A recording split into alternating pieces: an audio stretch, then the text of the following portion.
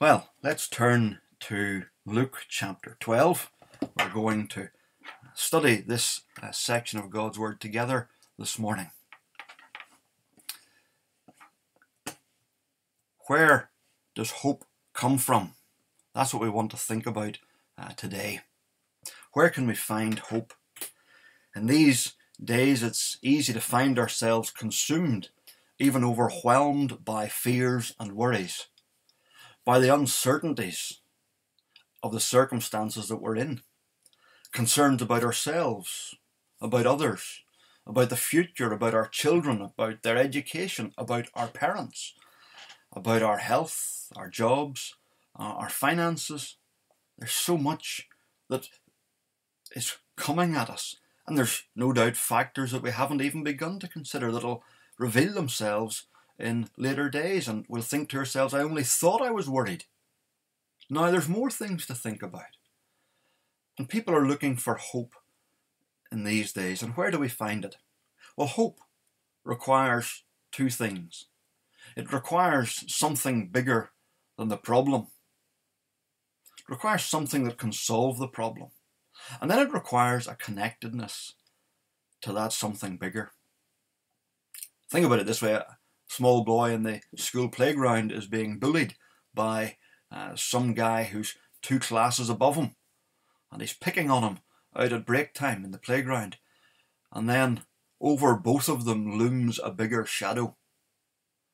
There's a stronger, tougher fellow has appeared in the scene. He's bigger than the bully, so that satisfies one of the requirements. And then he speaks and he says, what are you doing with my brother? See, there's a connectedness to the something bigger, or to the someone bigger. And this is what gives us hope. We see it, if we're in the sea and we're struggling to stay afloat, and somebody comes along in a boat and they throw us a life ring. The boat's bigger than us.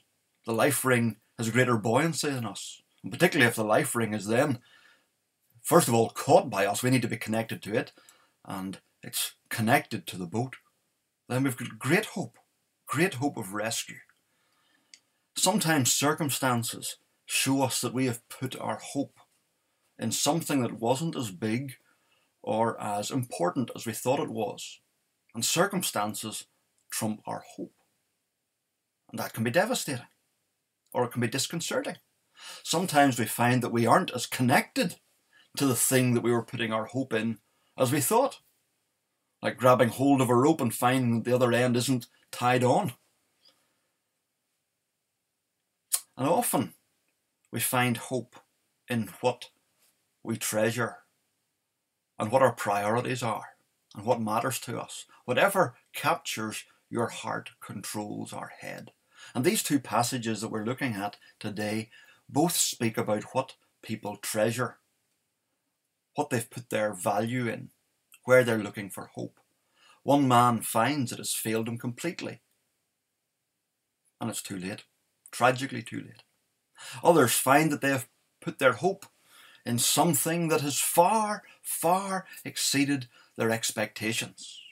They find not only something bigger than the problem, but they find that they are connected in the most personal way that gives the richest of hope.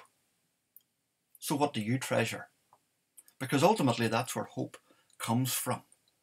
And that's what we want to look at. In verses 22 and following, Jesus gives some of the richest and gentlest imagery and assurances anywhere in the Gospels. He sets out some of the benefits of knowing God, peace and provision.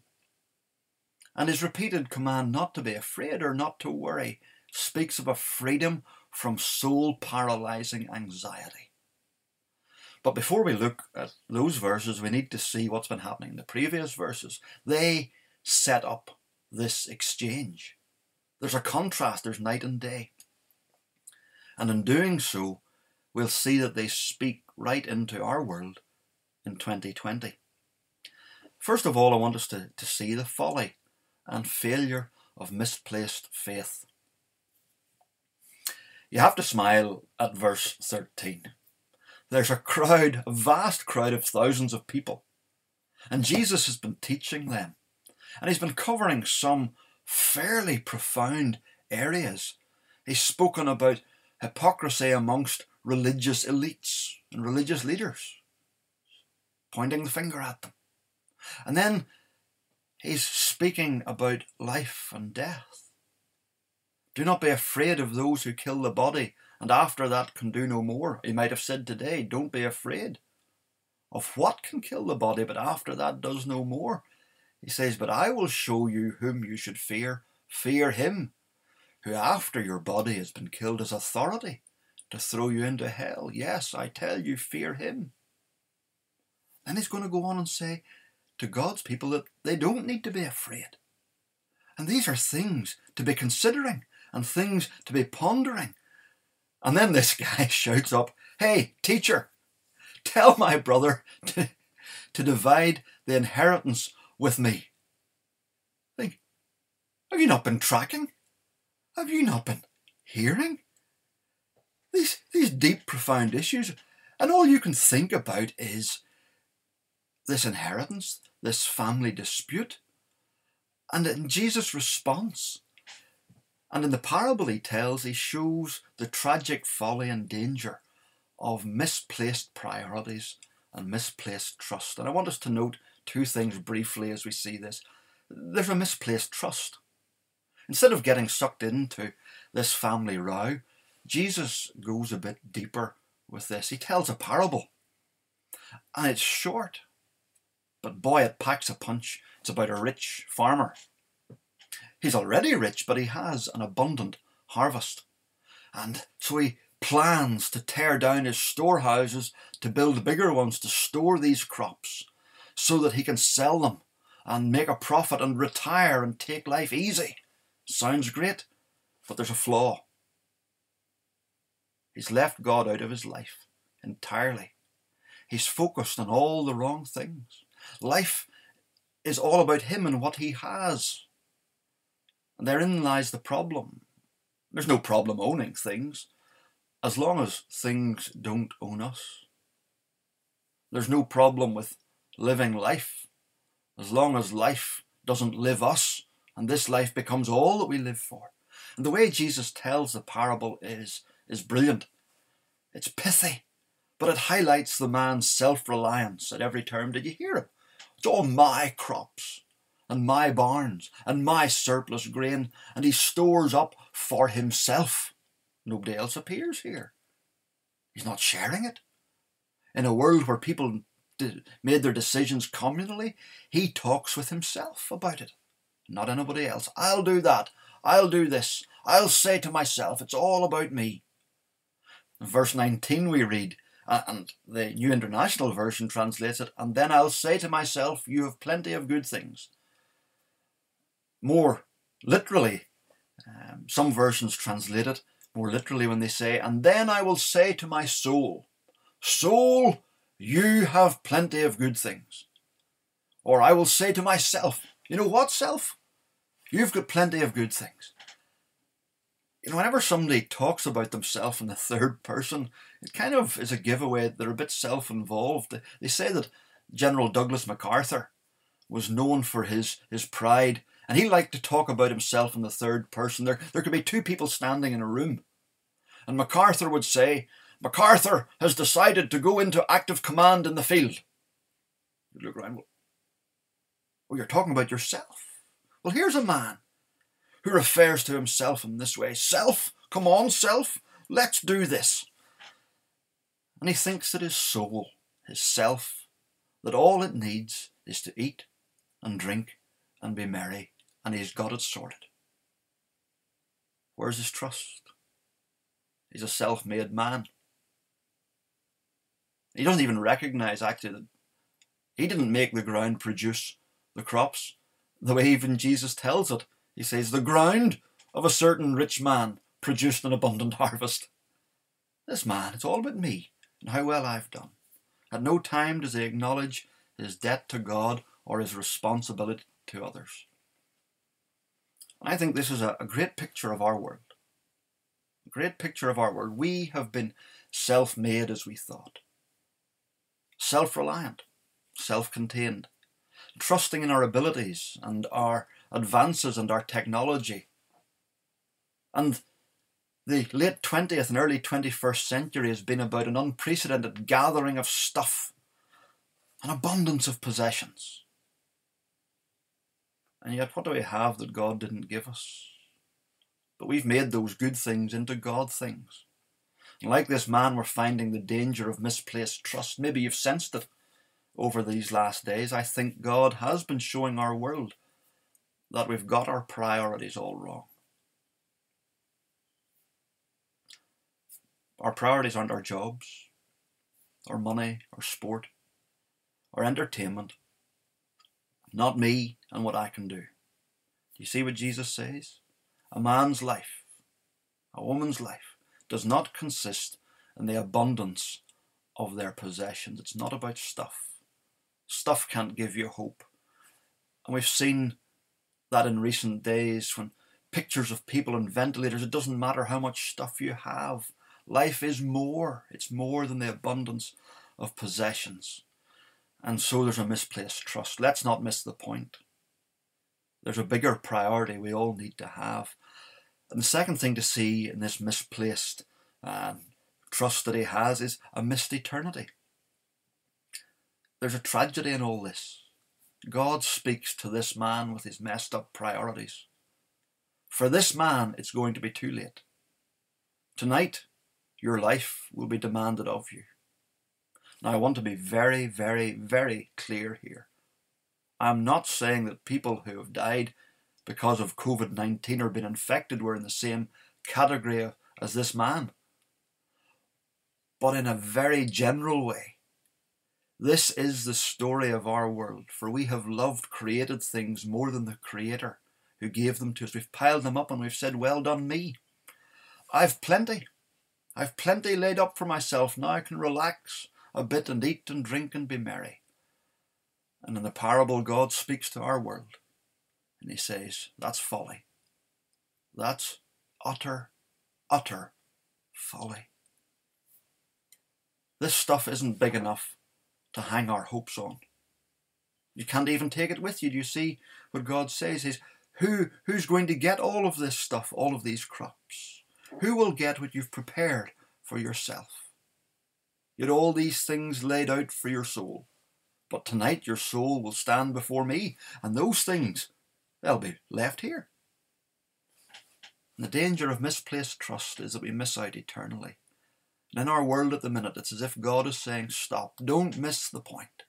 Don't miss the point. It's not about stuff. It's not about it. So here is a first century warning to the 21st century world and the 21st century Ireland. God says, this is how it will be with anyone who stores up things for himself, but is not rich towards God. Here is a man who has no time for God, and maybe that's been you. And now God has graciously given you time to think about what matters, rather than taking your life. He's maybe taken those things that we've looked to for security and enjoyment, those things that made us feel okay about the future. They're all on pause for now.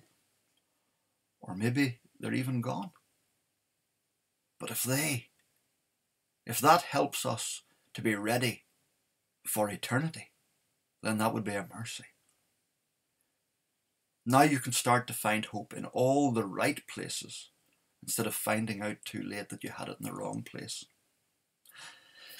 And then what Jesus says next is the reverse side of the coin.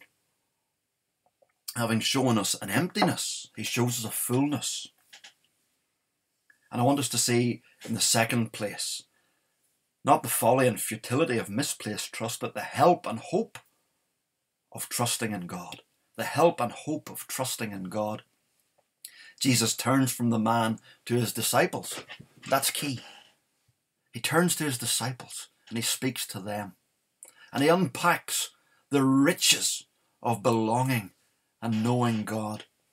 If you are someone who has asked Jesus to be your Saviour, that makes you a follower or a disciple of Jesus. And this rich truth belongs to you. If you're someone who found themselves stopping and thinking about life because of present circumstances, wondering about how to live in such a world without worry, look what's on offer. If you are someone who hears the instruction, do not worry about your life, and you think, how can that be? Are you for real? Then let's follow his words and see where they take us. He's not saying, don't worry, you big sissy. Man up and get a grip. He's far too gentle for that. He knows our fears and burdens and our cares, and he sympathizes. This instruction to not worry is rooted in something far, far deeper and richer. It's so deep and so rich that it kills worry. What could that be? Well, it's something, someone bigger than all the trouble, bigger than life itself, someone that we can be joined to and connected to. And we see two things here. First of all, the Christian has an all-powerful Father. The Christian has an all-powerful Father. Jesus gives a series of pictures. Consider the ravens. They do not sow or reap. They have no storeroom or barn, yet God feeds them. Go out and look, he says, at those dirty big black birds. They're noisy, they're aggressive, they're scavengers. They were regarded by the Jews as unclean. Jesus says, yeah, but God cares even for them. Then he says, consider the lilies. They're at the opposite end of the spectrum. They're beautiful. But who made them beautiful? Who clothed them? Their stunning colours and their delicate fabric of their petals. And from the lowliest bird to the loveliest flower, Jesus says, look, God has provided for them. And then he makes a contrast. Verse 30, he says, for the pagan world runs after all such things, and your Father knows that you need them. Here's the clincher. God cares for that big black scavenger of a raven. God cares for the little lilies. He's God to them. But he's your Father. He's your Father. The person who's become a Christian has been brought into the family of God by God the Son, the Lord Jesus Christ. There's hope and power. There's hope because it's got power and relationship. The two things which give hope. Creator and Father. The Christian can say, the Creator is my Father, and my Father is the Creator. You remember how it was in the playground? Whenever we all like to boast about our dads being the best. Well, in that playground way of speaking, there actually is a deeper truth. The one who comes to Christ as the greatest, biggest, most powerful, and most loving Father ever. You stand in a much more privileged position than the raven and the lily. And if he provides for them, how much more will he provide for you? The Christian is someone who's been adopted into God's family, and they've trusted in Jesus. And here Jesus, the Son, says to his adopted brothers and sisters, don't worry, I know my Father. I know him inside out. He has this covered. Don't worry. It's like a big brother. He's maybe 10 or 12 years older than his littlest brother. And littlest brother is worried and upset about something, not sure that daddy has the money or daddy has the strength to provide. And big brother kneels down beside wee brother and looks him in the eye and says, don't worry. Your Father knows what you need. My Father, your Father, is big enough to take care of it. And that's what Jesus is doing here for his younger brothers and sisters. Notice the contrast. How much more valuable are you than birds? How much more will he clothe you? If he does it for the temporary passing wildflowers, and he does it for the common raven how much more for his blood-bought children? How much more? He's saying it is utterly inconceivable that my Father would not care or provide. So don't worry, because you have a Father who provides. Fix your gaze on him who does that. So next time you see a blackbird or a crow, think to yourself, my Father feeds them. How much more will he care for me? And you look at the flowers when you're out on your 2-kilometre limited walk. Look at the flowers and see the richness of the colour and the delicacy of the fabric and say, look, wow, God does that for them. How much more will my Father in heaven care for me? Yeah, we can't go to the gym or the cinema anymore, but we can look at the skies and we can look at the hedgerows and we can say to ourselves, how much more will he care for me? And hear it not just from the blackbirds and the flowers, hear it from one who knows the Father intimately. Here's the Son saying to his brothers and sisters, you don't need to worry. And then he says, don't be afraid, little flock. Don't be afraid, little flock, for your Father has been pleased to give you the kingdom. Oh, wow. That's at another end of a different scale entirely. He provides food and clothing. He does it for the ravens and he does it for the flowers. And he'll do that for you. And at the other end of the scale, he's given you an everlasting kingdom. And he's been pleased to do that, it says. It gives him delight and pleasure. And there's the two bookends. And if he does this, and he's done this, it's inconceivable that he will not take care of everything in between. Here's the extent of his generosity. Here's the size of his heart. It wasn't wrung from him reluctantly. It pleased him to do it. Dear friends, if you are trusting in Christ, you're not an orphan. You live in your Father's world. And whatever comes, whatever it is, hard days, difficult days, sick days, even dying days, your Father will provide for you because he cares for you. So keep seeking his kingdom. Keep seeking his kingdom, to live under his rule, to listen to his word, walking in his ways, and he will provide. Don't anguish and worry. Don't fall into that. You're not an orphan. You're a child of the King. And if you haven't yet trusted in Jesus as your Saviour, come to him and you will enjoy this level of care. Do what it says in verse 31. Seek his kingdom. Say to him, I've tried to be king in my life. I've piled up this stuff, but it's no use. Will you forgive me? And will you let me be your servant and you be the king? And help me to follow you. Change me and help me to follow you. And you will find this level of care, because you will then have a Father who provides. And then quickly and briefly just to close, well, if we're not to gather up stuff in this world, does that mean we miss out? Just notice in closing that the Christian not only has an all-powerful Father, but an everlasting treasure. Here is encouragement to keep trusting.